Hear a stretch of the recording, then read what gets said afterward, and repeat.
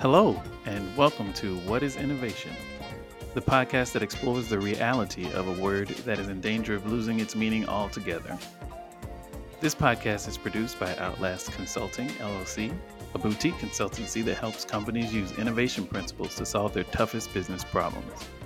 I'm your host, Jared Simmons, and I'm so excited to have Grace Chang Nicolette.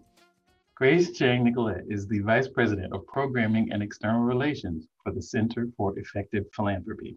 She works closely with the President on the organization's partnerships, outreach efforts, communications, and innovative programming, including oversight of the CEP's biennial conference for foundation executives. Prior to joining CEP, Grace co-founded a philanthropy advisory firm in Shanghai that identifies investments in high-potential nonprofits and social enterprises in China. She was named a Young Global Leader by the World Economic Forum in 2011.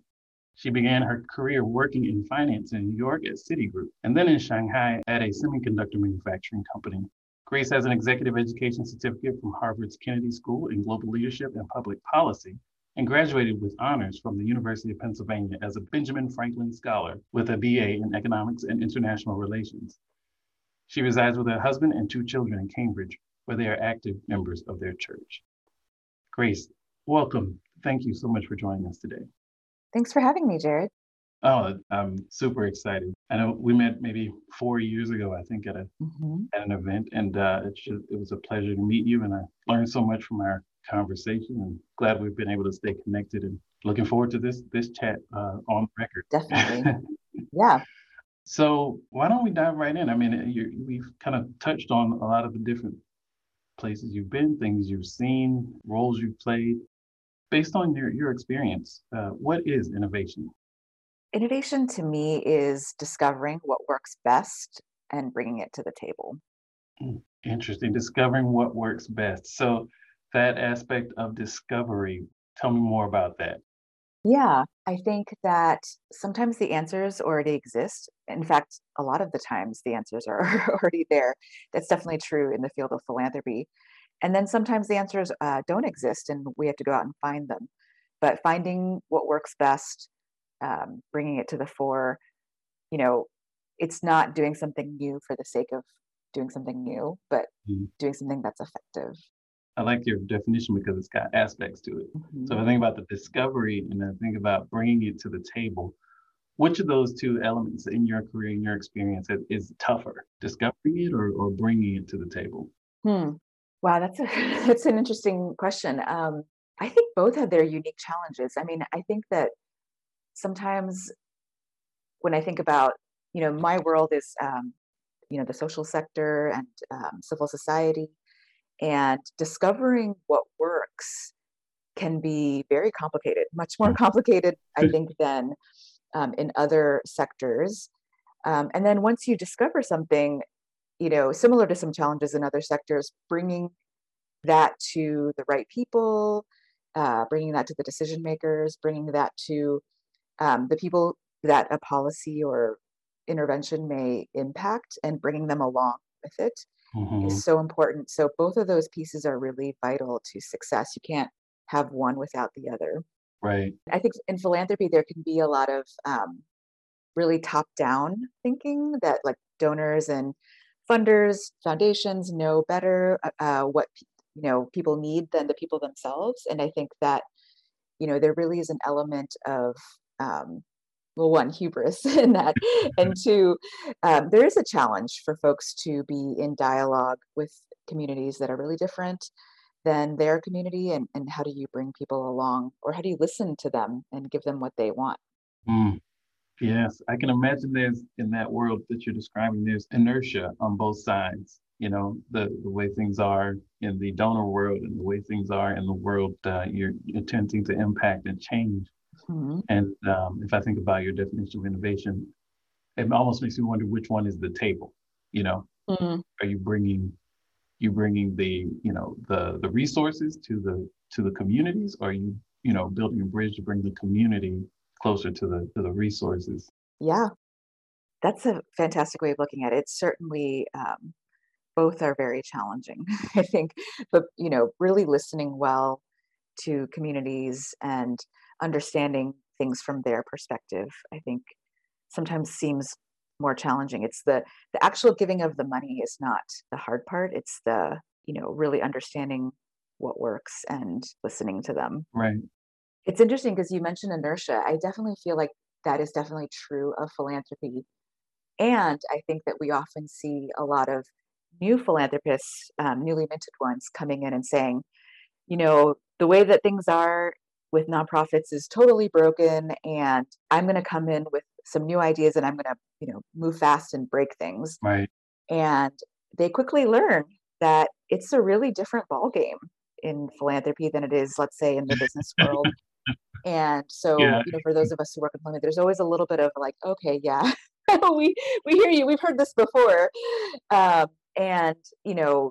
it's more encouraging when we hear a new donor saying, actually, I'm here with a learning posture, and there's a lot I don't know, and I'm here to learn, and there's a learning curve, like with this, like with many things, and so that I think tends to be a more Mhm. realistic and humble and successful approach to philanthropy. Do you notice any differences in those two communities, those two types of sort of new philanthropists? Do you notice a difference in the outcomes of those two different approaches? Yeah. So, at the Center for Effective Philanthropy, we do these assessments for foundations. And one of the things that we ask their nonprofit partners is, how well does this foundation listen? And what is the relationship you have? And we have all these different measures for relationship. And we do find that the better the relationship, the more likely a nonprofit is to say that the donor is having an impact because the donor has listened to what the needs are and things like that. So I would say that there are certainly donors who take a really harder kind of top down approach saying, you don't know what you're doing. You need to come and I'm going to tell you how to fix things, or you need to do this program the way that I want it done. And then there's the other kind of donor that really listens well, may have their own opinions for sure, and expertise to bring to the table, which is usually highly valued by nonprofits. Hmm. But that they are open to learning and don't come in with a preset agenda. That definitely we do see as being more successful. Mm, that makes sense. That makes sense. And how as you create these relationships and create these connections, I guess, how is your role? Does your role evolve in that process? Hmm. You mean my role in particular or the organization's? Yes, probably your organization that if you've got the community and the folks that need the support, and you've got the donors, how does your role evolve from, say, creating that, identifying that opportunity through to, how long do you stay involved? Got it. Yeah. So we don't actually recommend projects. We basically provide data and insight on how funders, whether donors or foundations, can be more effective in their giving. So it's things like, as I mentioned, like how well are you listening? You know, what are the things that nonprofits are saying that equal, the most impact for nonprofits? Elevating some of the best practices in philanthropy and grant making. And so it's interesting because over time, there has become sort of a body of, I would call it science, around what makes for a good foundation donor, for instance. Mhm. And, when we do an assessment, we are working with an individual foundation, their staff and board. We give them their results in comparison with other funders that are their size, that are like them, as well as all of the funders in our sort of data set universe. And we really identify specific areas that they're uniquely, you know, their strengths are uniquely, and then also areas for improvement. And then we, give them suggestions on how to think about making some of the change. So, for instance, a lot of foundations really struggle with, okay, they only give 1 year grants, for instance, or they only give project grants. Right. And we may come in and, the findings from their assessment show that nonprofits are needing multi-year unrestricted general operating support grants. So we would say, like, let's have a conversation about that. Like, what are the ways? We're not saying you need to throw open the doors all at once and give that kind of funding. That might be too much to ask, Right. too much for the board to take all at once. But are there a few grantees, for instance, or nonprofits that you're funding that you know their mission inside and out, you know that they are doing good work, and so therefore you can fund them in a different way that actually supports their long-term sustainability. Mm-hmm. Uh, and so we're really catalyzing a lot of those conversations. And then folks take our assessments over and over again. And so when we do it the next time, we can see, hey, actually, nonprofits are really resonating with the changes that you've made, or these changes didn't quite resonate, like that kind of thing. So it's sort of an ongoing continuous improvement tool. Yeah, yeah. And I thought, I mean, looking at the data and the types of reports you generate and all those things, I assumed you had to create those relationships. Like, but you're working on behalf, I mean, you're generating the data and Hmm. supporting. That's amazing. Because I come from consumer packaged goods world, and to be able to generate the kind of data you generate and to have views from both sides Hmm. is a very tough thing if you aren't the one creating that relationship. So Yeah. I almost assumed that you were, and it's impressive that your data and your insights uh, are impactful enough for people to just proactively come to the table like that. Hmm. And, we work with folks who fund, the whole gamut of issue areas. So it's not, Yeah, specific to an issue area like education or animals or anything like that. And so I think, there are lessons to be had, across issue areas of the actual practice of being a donor. I mean, I feel like there are organizations out there that tell you why to give, like, what are your values, the where to give, and even like the structuring, like the how to give. hmm, And our sweet spot is how do you become more effective as a donor? So like you know, the learning curve. And so folks like Ford Foundation, Gates Foundation, all the way down to tiny family foundations and a lot of community foundations right. use our work to improve. We're really trying to make the dollars go further, Yeah, basically. yeah. That is fascinating. How does your scorecard, or your definition of success as an organization, does that look different from sort of say what you set out for your clients? Is that how does that look different? Yeah, that's a great question. So our clients being funders, a lot of them do have endowments. Mm. So sort of managing to a operational budget is, I mean, obviously they have operational budgets, but it's different, right? Like we are a nonprofit. We do have earned revenue from our assessments, Mhm. um, which we break even on, and then we also are half grant funded. Right. And so, I think that there are ways that, for instance, we offer a foundation staff survey. So for foundations that have staff of 15 or more, things like how aligned are you with the mission? How aligned are you with the board? How clearly uh, has the mission been communicated to you? Do you plan to leave anytime in the next? It's an anonymous survey, but our staff actually takes that. Every year, and we actually compare ourselves to the data set, and then we have some Mm. pretty honest conversations. We run the crosstabs on, are women having a different experience in the organization, are people with lower tenures having a different experience, are people of color having a different experience, and then we have a really honest conversation on what our strengths are and then where we want to improve, and that's always a huge highlight. It's just really rich. Definitely a point in time where we really sort of reinforce our culture in this really beautiful way, where Mm. we talk about like how we want to improve and all of that. So yeah, so that's one way that we sort of make a tie between our external work and our kind of internal, uh, like the measurement of our impact. That's fantastic. It's so important to be intellectually sort of consistent. Hmm. It really starts to break down when you're selling data, when you're selling insights, but Yeah. you're not really driving, you don't have a culture driven by data and insights internally. Yes, So that's right. that can only last so long Hmm. Yes. before the wheels start to fall off. Yeah. It's something that I've seen in a lot of research and development organizations where you hire a lot of data driven, insight focused people to serve your consumer Hmm. or your customer, and then you neglect to leverage their insights and their thoughts internally. It's very Yeah. easy for those for folks to identify those inconsistencies and start to feel a bit of tension. Yes.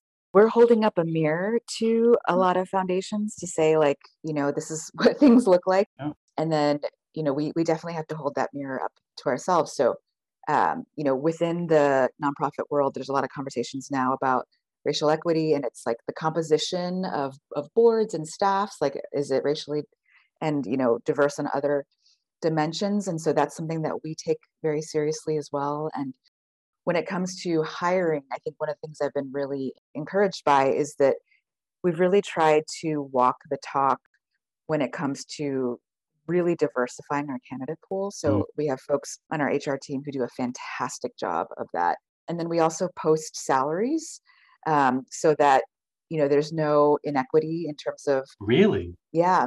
Wow. And so, and everyone essentially makes, the same amount if they're doing the same job. And so Right. there really isn't a case where, if there was an audit that somehow, someone would be paid a lot more for doing the same role.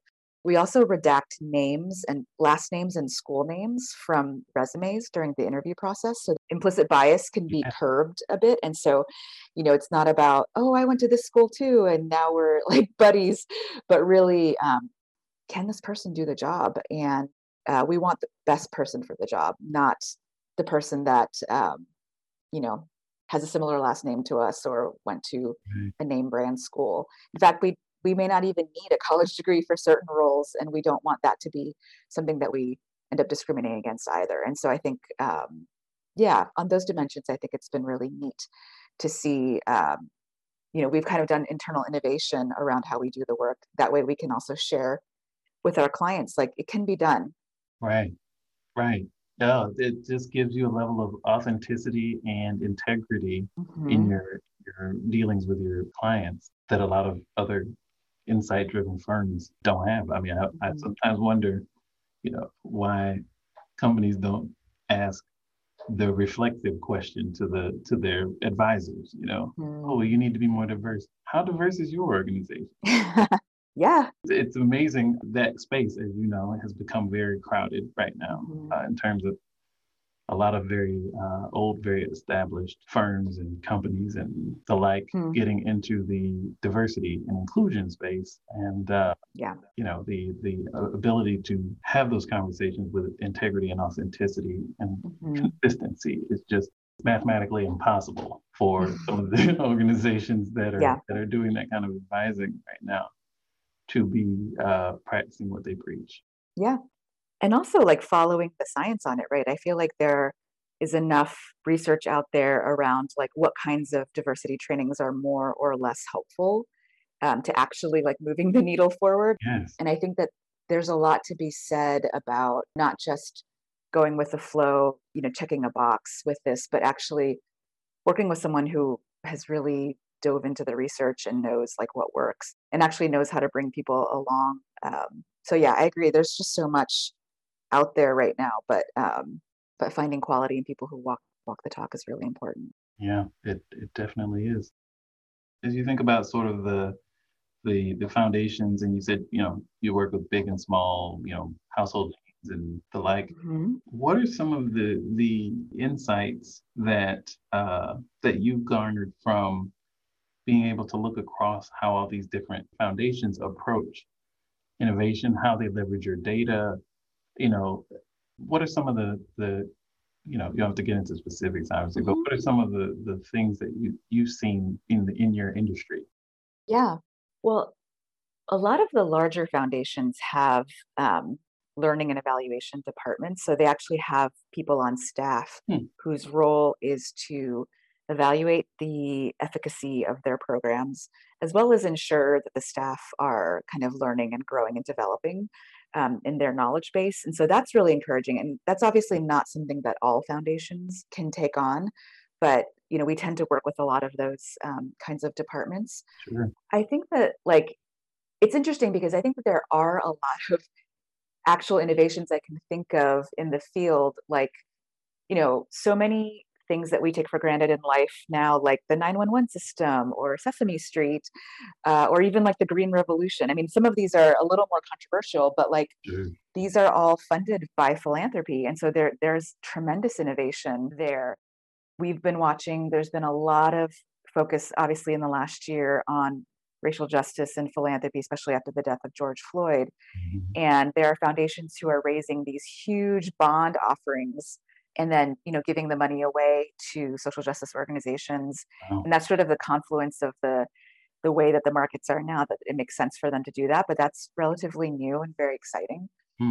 Um, I think that there's a lot more collaboration. So there are like donor collaboratives, there are people making what they call big bets. So really putting down like big chunks of money to really move the needle on something. Mhm. So all of those I think have been really exciting.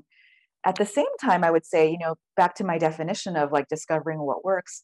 I mean, a lot of our research has uncovered that the practice of good grant making often does come down to things that aren't necessarily new or sexy. It's things like, as I mentioned before, listening really well. Right. It's having a real honest, reflective approach of like how much power as a donor am I willing to give up and cede to the people that I'm trying to help. Mm. Because giving them unrestricted support, for instance, versus a project grant, that might be a process of building trust.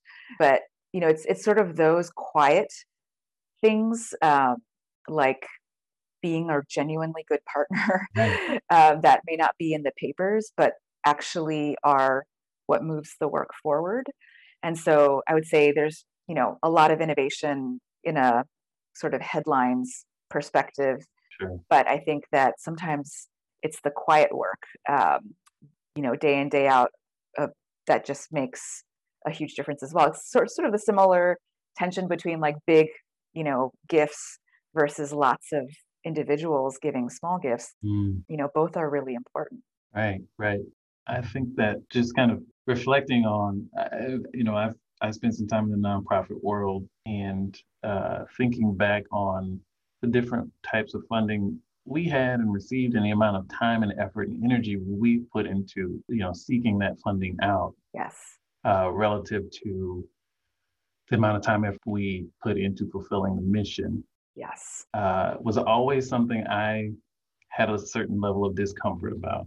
Hmm. And it was something I actually tried for us to work against in a couple of different ways. One was simplifying the approach, our approach to our work, Yeah. and the other was really developing a strategy around how we were going to acquire that funding, Mm. and then building our operation in a low risk way around that, Yes. so that we could get low to mid effort way supported what we were planning to do. Yeah. And just kind of listening to you kind of unpack those things brought back a lot of memories, because I was new to the nonprofit space when I got involved. I guess everyone is, but just the ongoing education of, okay, well, you know, we need this, so we should go talk to these people. Yeah, well, you go talk to them, and then you Mhm. talk to this person, and then you do this, and then you got to cultivate the relationship and Yeah. these things, and all of that is important.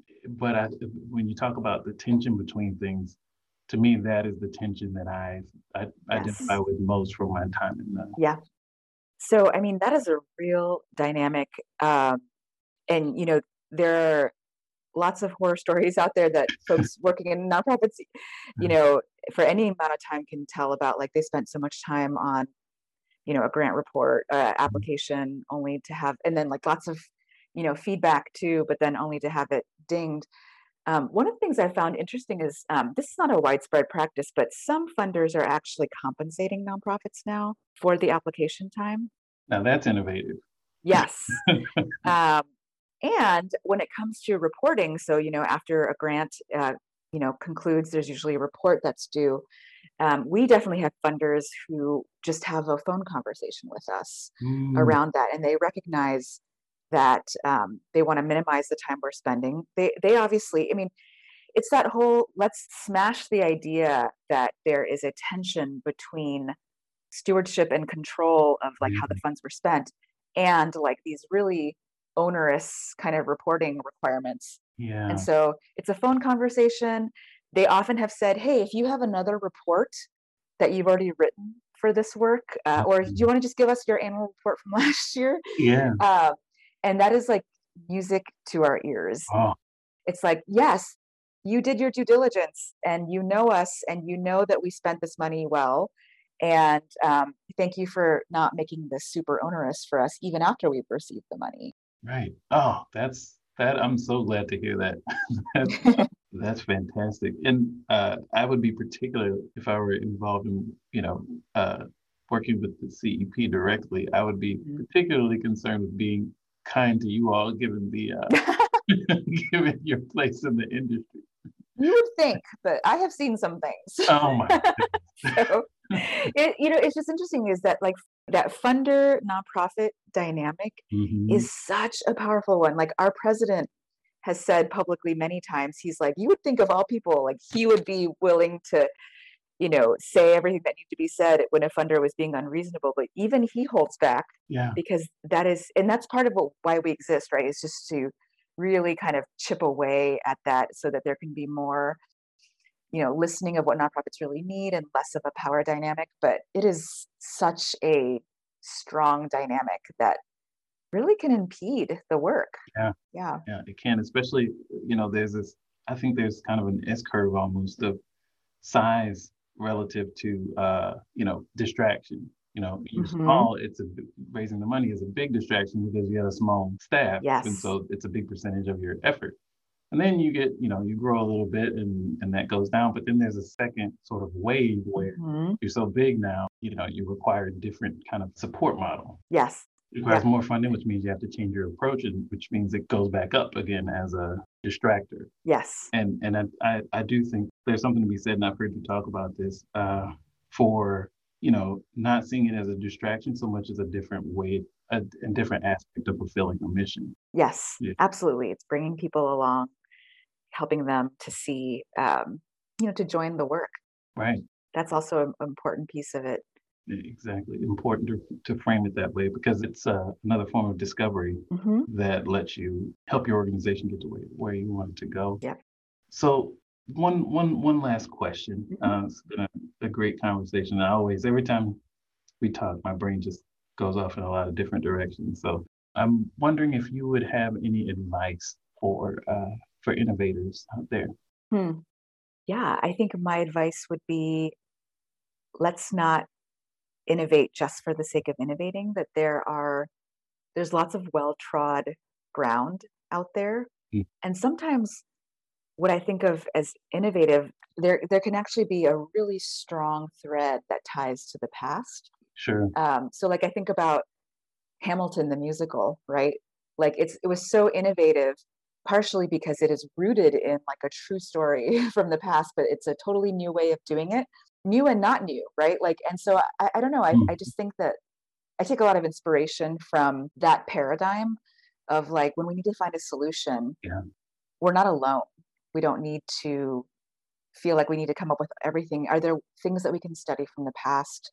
People we can talk to who are experts, who can inform, and maybe it's something that meets in between. And so that's why innovation can be so squishy, Right. Yeah. but it's also, at the end of the day, again, discovering what works best. Yes. I think the element of newness and innovation, the fact that something doesn't have to be new to be innovative, doesn't necessarily have to be novel to be innovative. It could be discovered in the present. It could be discovered in the distant past. Hmm. It's just about bringing it to the table in a way that makes it effective and impactful for the world. Yeah. Grace, thank you so much for your time. It's great to see you and talk to you again. And I really appreciate you joining us. Yeah. Thanks for having me. All right. Take care.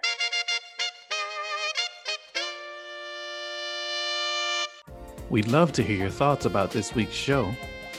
You can drop us a line on Twitter at Outlast LLC, OUTLAST LLC, or follow us on LinkedIn where we're Outlast Consulting.